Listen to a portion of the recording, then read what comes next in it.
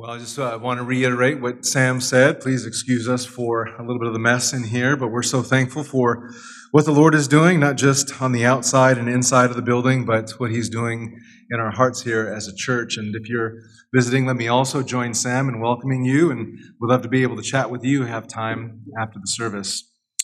You want to grab your Bible and turn to Matthew, and then keep your finger there and turn to Mark and Luke and John. So we are going to look just at the beginning of each of those Gospels. And I did not plan this. There are plenty of brothers that I know who plan out a whole year of preaching. So they have their preaching calendar, know exactly where they start and where they end. I am certainly not at that point quite yet. But in the Lord's providence, He actually has us celebrating Christmas with the Annunciation of Jesus' birth.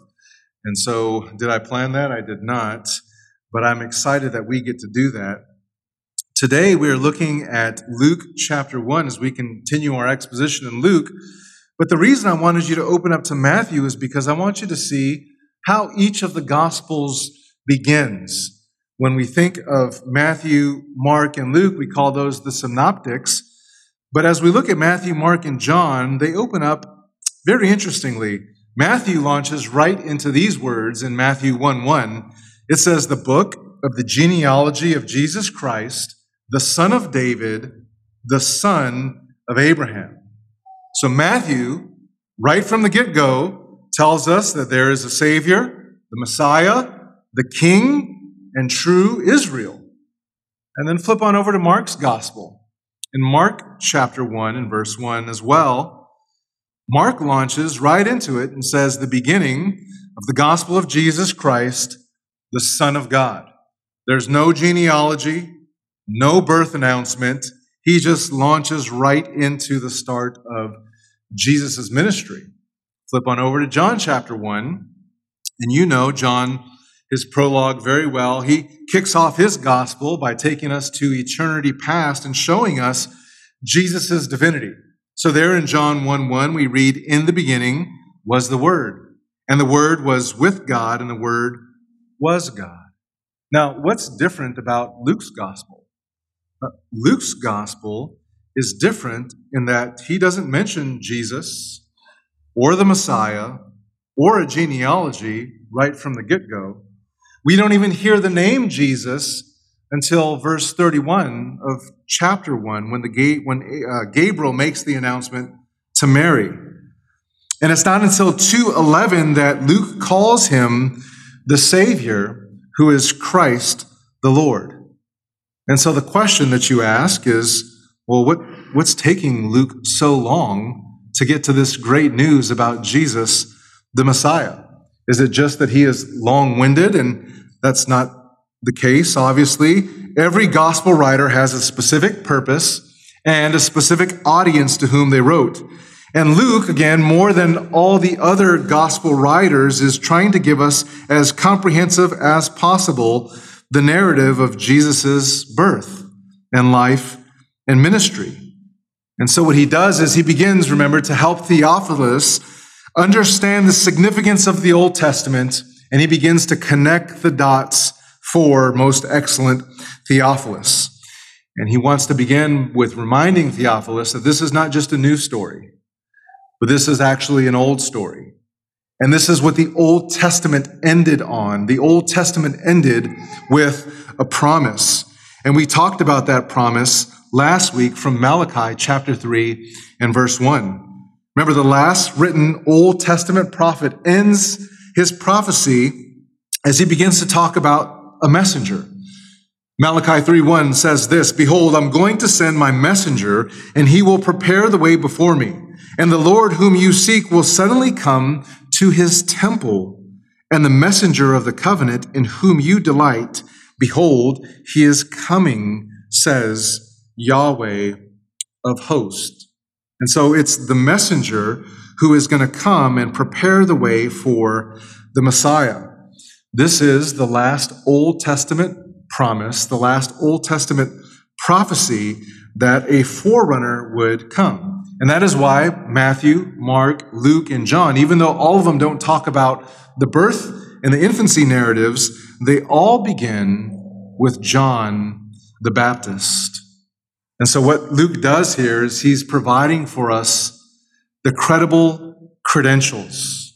There is no Messiah without the forerunner. And here he is, John. John was sovereignly chosen to be the first to bear witness to Christ. And that's what we spent our time last week, was looking at John's parents. This sweet and godly couple, but a childless couple, Zachariah and Elizabeth.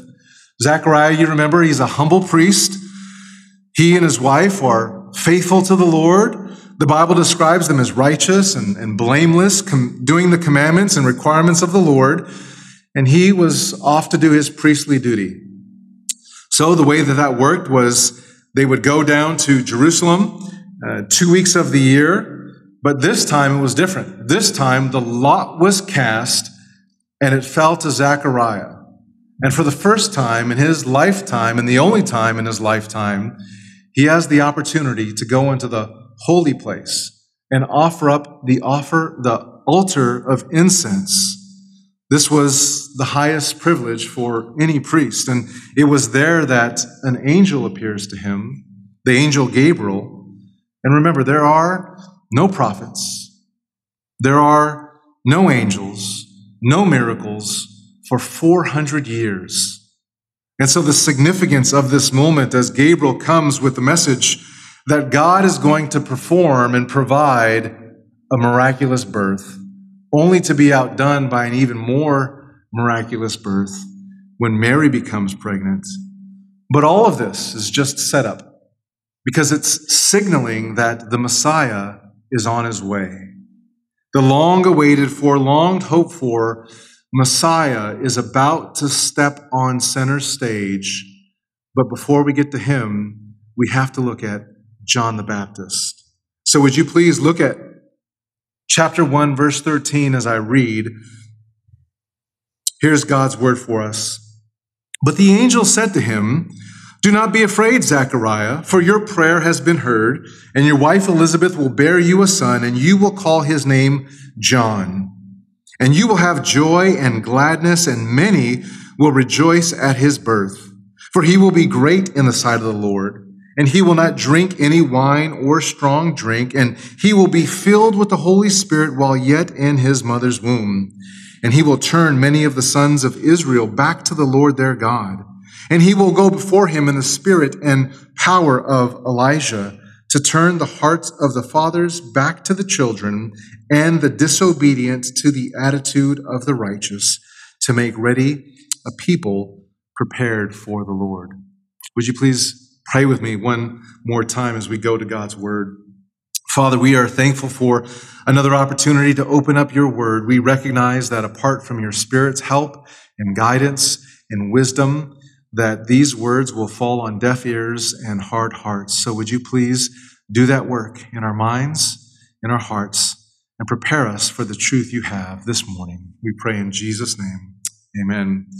Here's our main idea. And it's real simple. As we look at these two verses, Luke chapter 1, verses 15 through 17, Luke is going to provide us with the evidence and the explanation of John's greatness. This passage will provide us with the evidence and explanation of John's greatness. And so our outline is focused on John, and what really makes John significant in the life and ministry of redemptive history is first, John's purity. As we see that he is not given over to drinking wine or strong drink. And then we'll look at John's power, as the scripture says that he's filled with the Holy Spirit. Then John's prophetic ministry, as he is commissioned to preach and to turn many to the Lord. Then we'll look at John's prototype as he comes in the spirit and power of Elijah. Then John's priestly ministry as he's turning the hearts of the fathers back to the children. And then John, finally, his preparatory ministry as he is making ready a people prepared for the Lord. Well, let's think about this. Greatness, what is it? There are lots of people who strive after greatness, lots of people who call themselves great. But it's one thing to be great in your mind. It's another thing to be great in the sight of the Lord. That is true greatness, to be great in the sight of the Lord. That is the heavenly standard of greatness. And as we look here at John, he's described as one who the Lord views as great. I'm sure if you ask the average person, someone who's not studying Luke chapter 1 with us, you ask them who's the greatest person ever to live, and I imagine not very many people will start with John the Baptist. I don't think that I would probably say John the Baptist, but these are the words that come out of Jesus' own mouth. You remember in Matthew chapter 11 and verse 11, Jesus says, "Truly I say to you, among those born of women, there has not arisen one greater than John the Baptist." And it seems silly to question Jesus, but is that true? I mean, greater than Job, who we studied a few months ago? Greater than Abraham, the patriarchs? Greater than Moses? Greater than Joshua? David? Daniel? When you begin to look at their lives, who lived a lot longer than John did, and you look at their faithfulness and their miracles and the things that they did, Jesus says here, yes, no one greater than John. Now, obviously, we know 6 months later that there was someone who was greater, born of a woman. But up to this point, no one greater than John the Baptist. And again, the question is, well, what made this man so great? Because if the media got a hold of John and evaluated his life, they'd say, well, he wasn't rich, he wasn't famous, he didn't have any great intellectual abilities, at least that we're aware of. He never held a high office in government. He never performed one single miracle. If John were around today, he wouldn't be popular. He didn't have a sense of fashion. He didn't have a large following. He wasn't a stud athlete. He wasn't a great chef. We know that as we observe his diet. He didn't build anything. He didn't buy anything. He didn't write anything. And his ministry only lasted a few months. He was alone in the desert. He was hated by those in authority. He was thrown into prison. He had his head chopped off as a party favor. And then top all that off, there were only a few people who showed up to his funeral. In the world's eyes, this guy is not great at all. And yet, the creator of the universe says that this was the greatest man ever to live. And the question we want to ask is, how is that possible? Well, Tom Schreiner is very helpful here. He says this, he says, the greatness should not be understood ontologically, but functionally. You see, John has the unique privilege of being the messenger who introduces to Israel the Messiah, end quote. See, in other words, John the Baptist wasn't chosen to introduce Jesus because he was a great man. No, he was a great man because he was chosen to introduce Jesus to the world. His greatness was due to his role in redemptive history as he has the privilege to roll out the red carpet and point everyone to the Messiah. And so while John's greatness was not inherent, he did exemplify the kind of character that I think you and I should strive for as we pursue a life that represents the Lord well. So let's take a look at our outline, and it begins with John's purity there in verse 15. Luke 1:15 says this, "For he will be great in the sight of the Lord, and he will not drink any wine or strong drink, and he will be filled with the Holy Spirit while yet in his mother's womb." I just think it's very instructive that right after it was said that he would be great in the sight of the Lord, the next thing it says is he does not drink wine or liquor. And that makes sense, doesn't it? Greatness and getting drunk, they don't go together. Now, there's some debate over whether or not John was a Nazirite.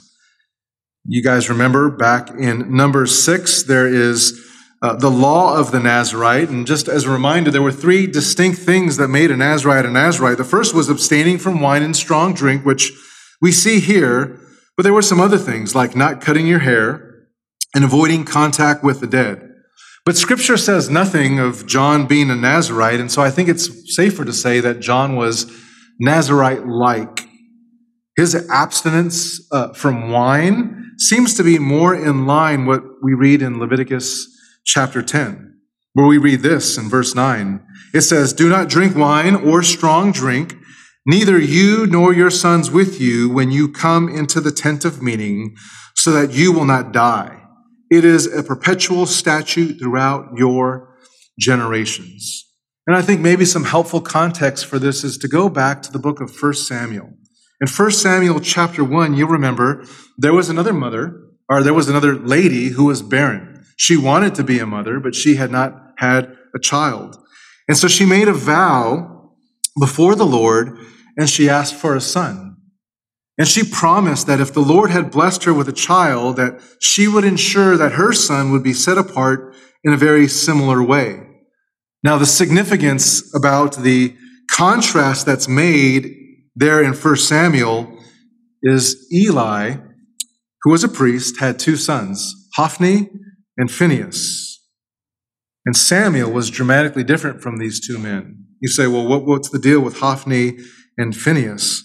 Well, those guys were given over to indulgence. The Bible describes them as wicked, worthless, and vile men. And these are priests.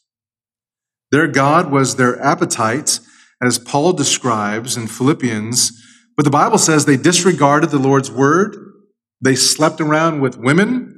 They took advantage of God's people. These are the kind of men who had no regard for God and no self-restraint. But what we find here about John is that he's completely different. He's not going to live a life all about pleasing the senses, but satisfying the soul. His fleshly appetites were put in check, and everything that he would desire was subservient to his spiritual calling of being the forerunner for the Lord. You see, clearly what God wanted for John was to be distinct from the political world, distinct from the social world, distinct even from the religious world of his day. And his life was characterized by discipline, self-control, and sacrifice. We don't want to be legalistic here, believe that wine could be a blessing from the Lord, but here John is set apart for a specific purpose. And you say, well, that doesn't sound too exciting. I mean, what a boring life. He's an aesthetic guy living in the wilderness. But let me just say this. What could be more thrilling than being filled with the Holy Spirit, having an opportunity to walk closely with the Creator of the universe and represent Him for the entirety of your life? I often think that sometimes we come across passages of Scripture and they seem like downers, like Ephesians 5:18. It says, "Do not be drunk with wine, for that is dissipation, but be filled with the Spirit." And some people I've even heard that just seems so limiting, it seems so legalistic, and we need to be reminded that every command that God gives is for our good. Every command that God gives is actually intended to maximize our joy, not minimize our joy.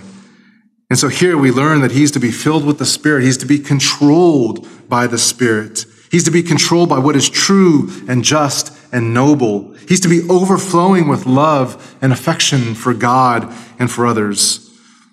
Here's the truth, is you can't do much for the Lord if you're prone to give in to fleshly desires. In our culture, their message, their motto is for you to be consumed with your own pleasure, to satisfy yourself, to do it here, to do it now, and to do whatever it takes to make yourself happy. But we need to be reminded of the Apostle Paul, who says this in 1 Corinthians 9. He says, "I discipline my body and make it my" what? "My slave, so that after I preach to others, I myself may not be disqualified." But I also want us to recognize this, that greatness in the sight of the Lord, it can't be reduced to just abstinence. I think there are a lot of folks who think that if I just stay away from the bad stuff, then I'm all good. But avoidance is not enough. See, this was not John's chief credential. It's actually the next stated attribute that we see here in the text that reveals what was going on internally within his spirit. That's the reality that made him a great man. And it says there that he was filled with the Holy Spirit. He just didn't refrain from controlling substances. He was consumed and he was consecrated by the Holy Spirit. So that brings us to our next point, John's power. Where did John get his power from? He was filled with the Holy Spirit while the text says he was in his mother's womb. John had a supernatural source. He relied on this source for all of his spiritual power. And just as a reminder, Luke, more than all the other writers, focuses in on the Holy Spirit and mentions the Holy Spirit more than the others. And this is the first time that he mentions the Holy Spirit. Now, there are other places in Scripture where people are mentioned to be set apart in the mother's womb. There's Samson back in Judges 13. You're familiar with that passage in Jeremiah 1:5. A lot of us quote this. Before I formed you in your innermost parts, I knew you. And before you came out from the womb, it says, I set you apart and I have given you as a prophet to the nations. Even the Apostle Paul in Galatians 1:15, we read this, but when God, who set me apart from my mother's womb and called me through his grace. And so people were set apart in the Scriptures. But what's unique to John is this: nowhere else is anyone ever said to be filled with the Holy Spirit in the womb. Think about that. John's ministry literally started as a fetus, which to all those out there who talk about that's not a human being, that's a lie. The Bible is very clear. But this also means that even from conception, that he's under the influence and control of the Holy Spirit. It's true that as John gets older, the Spirit will empower him, that the Spirit will equip him to point others to Christ. And he does that when he steps on the scene 30 years later. But the first person that he points to Jesus is his mom in his mother's womb. You guys remember the scene where Mary comes to visit Elizabeth and the baby jumps in the womb so as to say, Mom, there he is. There's the Messiah. And so he's given the awesome privilege of pointing his mom to the Messiah. It's also worth noting that John was filled with the Holy Spirit, but both his mother and father were also filled with the Holy Spirit. And that's the beauty of what we see here in Luke, that this whole family is controlled by the power of heaven, and they're serving in a way that is not possible apart from the aid of the Spirit of God. And I think it's just a reminder to us as we look at this section that you and we need help from the Holy Spirit. I asked my son Judah to pray for me, and I asked him specifically, Judah, would you please pray that Daddy would be depending on the Spirit as I go up there and preach? We recognize that without the Spirit of God, we cannot be impactful for the kingdom of God. I'm reminded of that verse in Psalm 127:1 that says this, unless Yahweh builds the house, they labor in what? In vain. Unless Yahweh watches the city, the watchmen keep awake in vain. And maybe even more popular, what Jesus says in John 15:5, I am the vine, you are the branches. He who abides in me and I in him bears much fruit. And then this, for apart from me, you can do what? Nothing. So what made John great was certainly his purity, his power, but also in verse 16, his prophetic ministry. Look there at verse 16. It says, and he will turn many of the sons of Israel back to the Lord their God. Again, you just ask the average person what makes someone great, I doubt that they're going to say, well, they're great because they convict me of sin, they help me to repent, and they grow my love for God. Now, that's what people probably should say, but my guess is you won't hear that often. You see, greatness truly is in our culture. You think about Muhammad Ali, who's great, even Herod, who had all these building projects, who was so-called great. But greatness is associated with one's intellect and ingenuity and strength and athletic prowess and popularity and beauty, and on it goes. But John's greatness here is described as what? As turning many sons back to the Lord. And the fact that this is future tense, that he will do this, has a couple of implications. One is that it will happen, but two is that they will have to be turned back. Why? Because they've turned away. That word there, turn, epistrypho, it denotes repentance. But it's not just a turning away from sin, it's a turning away from sin and a turning to God. That is what genuine repentance is. And this, listen, is why God gave the prophets to his people, so that they would be turned away from their sin and turn to God. Let me just show you this. Turn with me to Jeremiah chapter 44.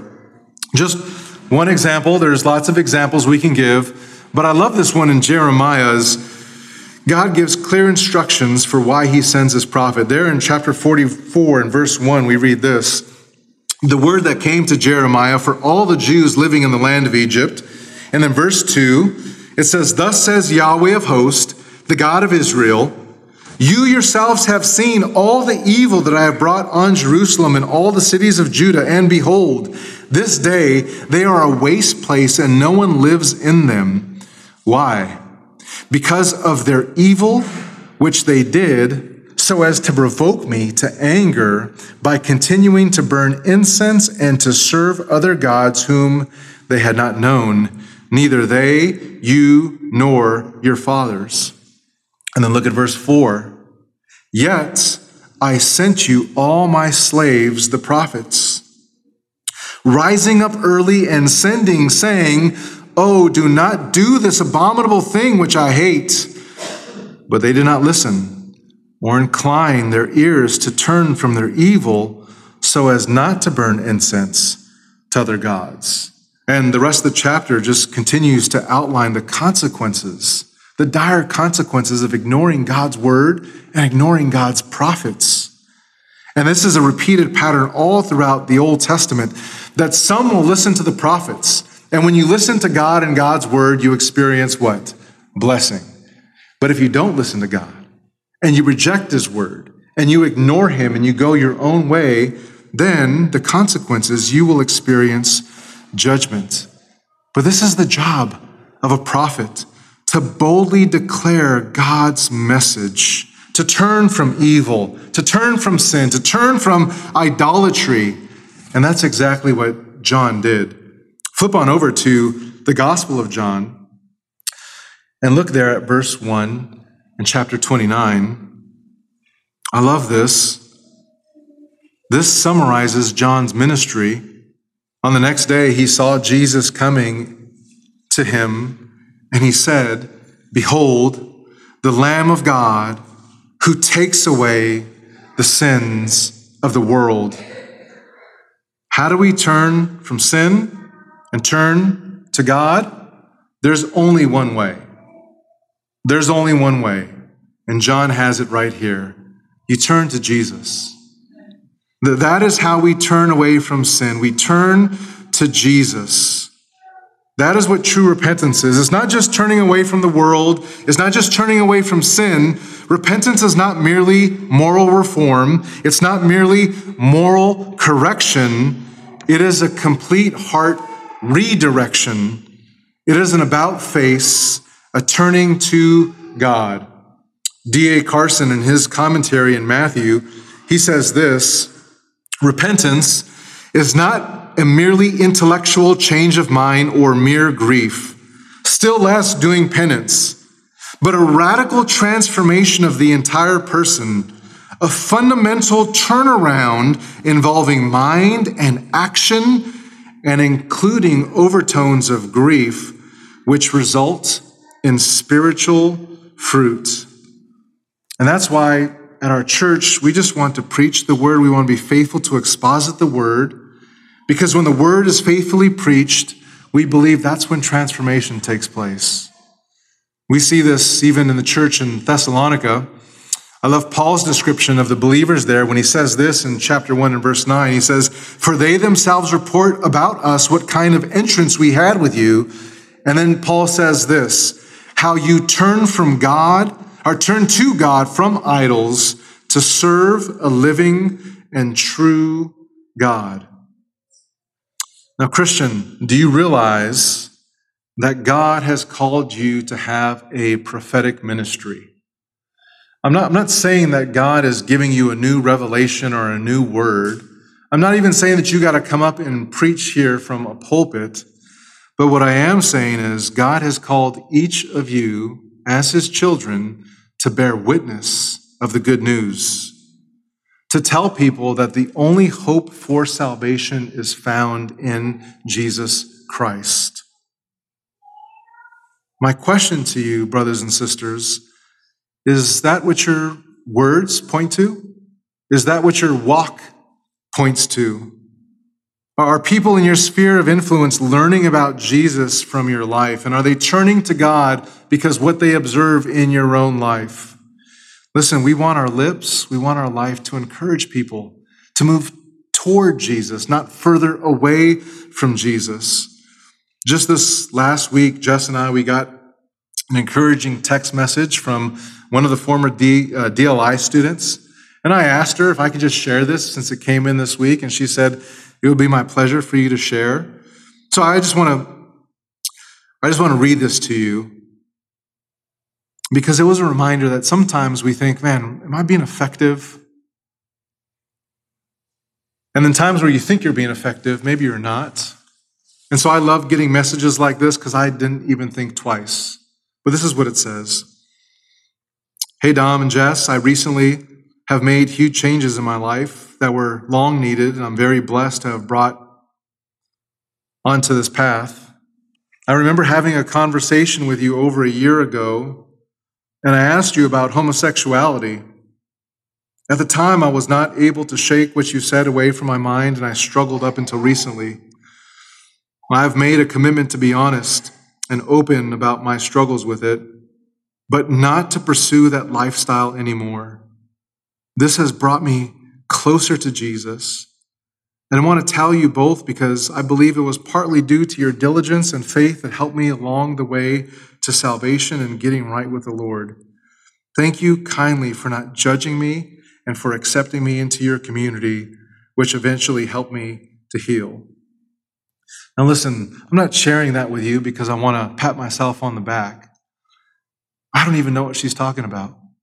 I don't know what the conversation was. But what I do know is that she was here and she was under the Word of God for whatever time, whatever season that was. And it just reminded me that the Word of God has that kind of impact. But this is exactly what turning away from sin means. When a person gets saved, that person's life actually changes. Our sanctification, we know this is a process. It's not like all of a sudden we're just skipping along, obeying every single command. It is a process. But if we're truly converted, the direction of our life will change. The affections in our life will change. The truth is, church, that you cannot turn to the Lord without turning away from sin. It is impossible to face two different directions at the same time. And so John, his preaching ministry, his prophetic ministry is to call people to turn away from their sin. What made John great? Yes, his purity, his power, his prophetic ministry, but also look there, John's prototype in verse 17. It says there, "And he will go before him in the spirit and power of Elijah." It's real important to point out that the text doesn't say that John the Baptist is Elijah, but it says that he goes in the spirit and power of Elijah. So what the scriptures are saying here is that his ministry was Elijah-like, but he himself is not Elijah. And you say, well, how were these two brothers similar? How were they alike? Well, just real quickly, they both had an earnest and unwavering spirit. Elijah, you remember, he fled to the wilderness. John lived in the wilderness. Both of them looked very similar, dressed similar, certainly ate similarly.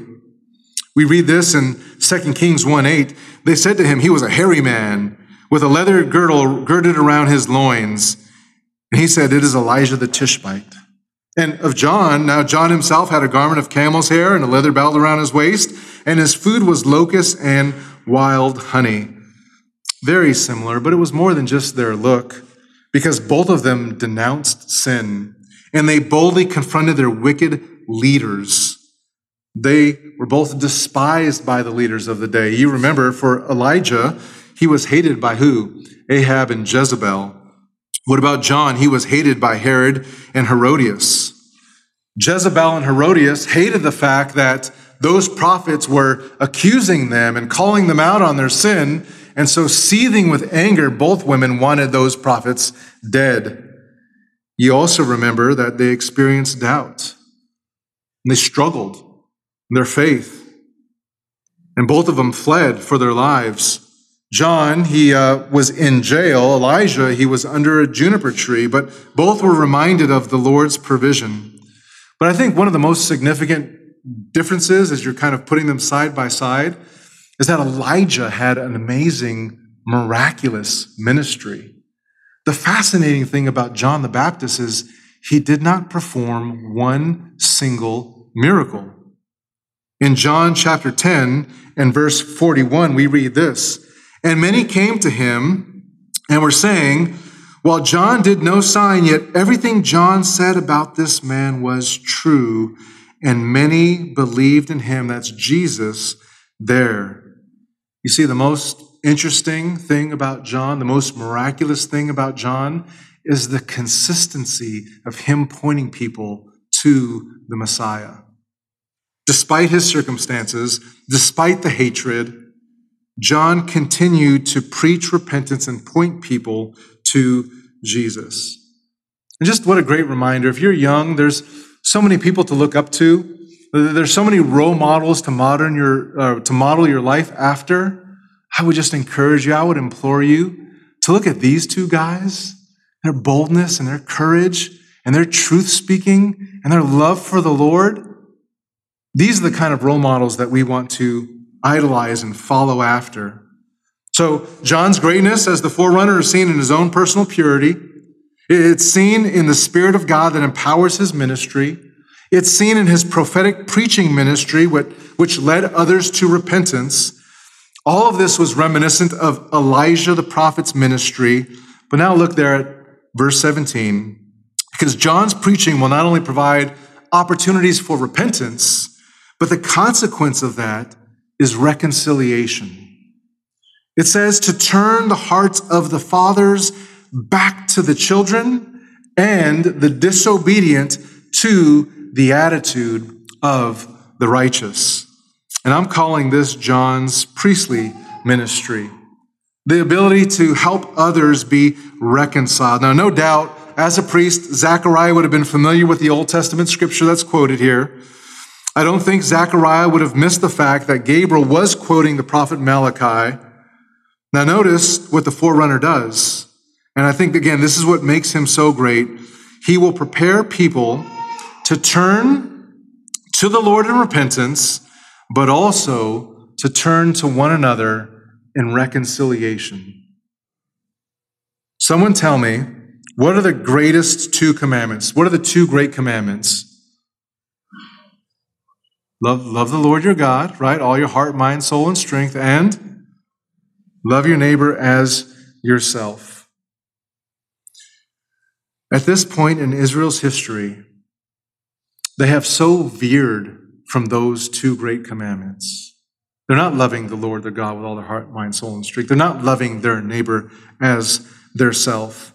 And that's exactly what happens when God's word goes silent. That's exactly happens when we don't obey God's commands. We turn away from God in self-willed disobedience, and we selfishly disregard love for others. But when God communicates his word through the messengers, that whole process is reversed. And it's not just about individual repentance, but what repentance actually does for us as a community, for us specifically as a family. Oftentimes, the fruit of repentance takes place first in our homes, our relationships with our spouses and our children and our parents begins to change because the love for God and obedience to his word brings about blessing in those relationships. You know this. Sin is a great poison, and it kills relationships. It kills relationships. It alienates, it divides, it creates discord and disorder, and it does that in the home. And I know that because I've experienced it. I know that you've experienced it as well. And for some reason or another, during the holidays, it just seems to escalate, doesn't it? But listen, parents and children should be united. They should be bound together in love and affection and devotion. But the problem is sin, because it wrecks relationships and it ruins harmony in the home. But one of the promised results of John's ministry, both prophetically and priestly, is that this call to repentance will in turn restore the most important relationships. The commentator, Albert Barnes, said this about this verse. He said, by directing them all to one master, the Messiah, he, that is John, would divert their attention from the causes of their differences and bring them to union. He would restore peace to their families and reconcile those parents and children who had chosen different sects and who had suffered their attachment to sect to interrupt the harmony of their households. The effect of true religion on a family will always be to produce harmony. It attaches all the family to one great master, and by attachment to him, all minor causes of difference are forgotten. That is just an excellent quote. And the Greek scholar A.T. Robertson wisely noted this. He said, one of the first results of conversion is the revival of love in the home. Listen, John was so pro-home and so pro-family that he actually got his head chopped off for it. Do you remember that he confronts Herod and Herodias? They're playing fast and loose with their wedding vows. And he says, it's unlawful for you to be doing this, right? There's a ripple effect that happens with infidelity. And so he confronts their sin, and because they don't like that, ultimately John is thrown in prison and his head is chopped off. Well, listen, not only would John help turn the hearts of the fathers to the children, but he would also, the text says, turn the disobedient to the attitude of the righteous. When people turn from sin to righteousness, listen, they think differently. They feel differently. Sin darkens the mind, but righteousness renews and restores it. So you're familiar with Romans chapter 12 and verse 1. I exhort you, brothers, by the mercies of God, to present your bodies as a sacrifice, living, holy, and pleasing to God, which is your spiritual service of worship. And do not be conformed to this world, but be transformed. How? By the renewing of your mind, so that you may approve what the will of God is, that which is good and pleasing and perfect. I love this. The attitude of the righteous, it is moral wisdom. Wisdom. Oftentimes in our home, we say this and we even confess this. Hey, sin just makes me stupid. I'm sorry, I got to apologize to my wife and to my kids. Sin makes me think and speak and do stupid things. But the way that we counteract that is the Word of God that gives wisdom. When we fill our minds with the Word, disobedience becomes less and less. You see, the attitude of the righteous is the wisdom to do what is right, and it only comes from a right relationship with God. And that leads us to our last point. Because John's ministry, yes, it is pure, it is powerful, it's prophetic. There's a prototype he's following in line with. It is a priestly ministry. All of that made him great. But finally here, it's John's preparation. And we see that at the end of verse 17. The last thing the angel Gabriel said about John was that he would make ready a people prepared for the Lord. And by prepared, that just simply means to be adjusted, to be disposed, to be placed in the right moral state. Listen, it takes preparation to meet with the Lord. Those who heeded John's message were ready to meet Jesus properly.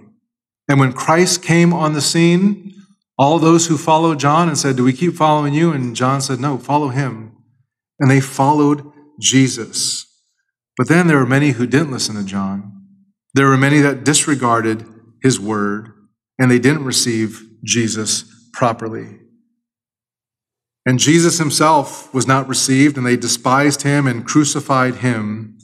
But let me just end on this note. I think oftentimes we are all about insurance. We want home insurance and car insurance. I remember going to Best Buy and buying a mouse for my Mac, and they said, "Do you want insurance on that?" And my thought was, if it breaks, I'll just buy another one. I think sometimes we think about that with our life, but we don't get a second chance at this. And if there's anything that we need to be prepared for, it is being prepared to meet the Lord face to face. Each and every one of us, if the Lord should tarry, we will all die. That is a certainty. And each and every one of us will come face to face with the God of the universe. And the very worst thing that can happen is for you not to be prepared. And when you hear that, don't think, I got to be better, I got to feed, I got to do this. What you need to do is point to Jesus. If Jesus is yours by faith, then when you get face to face with God, you're not going to say, "Hey, Lord, look what I did. This is how I'm getting in." You're going to say, all him. It's all him. His righteousness, his perfection, his sacrifice, his holiness, given to me by faith that I didn't even deserve. That is the only way that any of us will stand before a holy God. And that is God's gift to us, proclaimed by John the Baptist. Let's pray. Well, Father, we desire this, Lord. We desire greatness, not as the world sees it, not in the world's eyes, but in your eyes. Father, we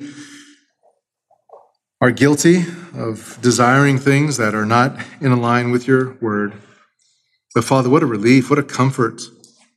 We don't have to strive to become some sort of known philosopher or influencer or athlete or artist or an author.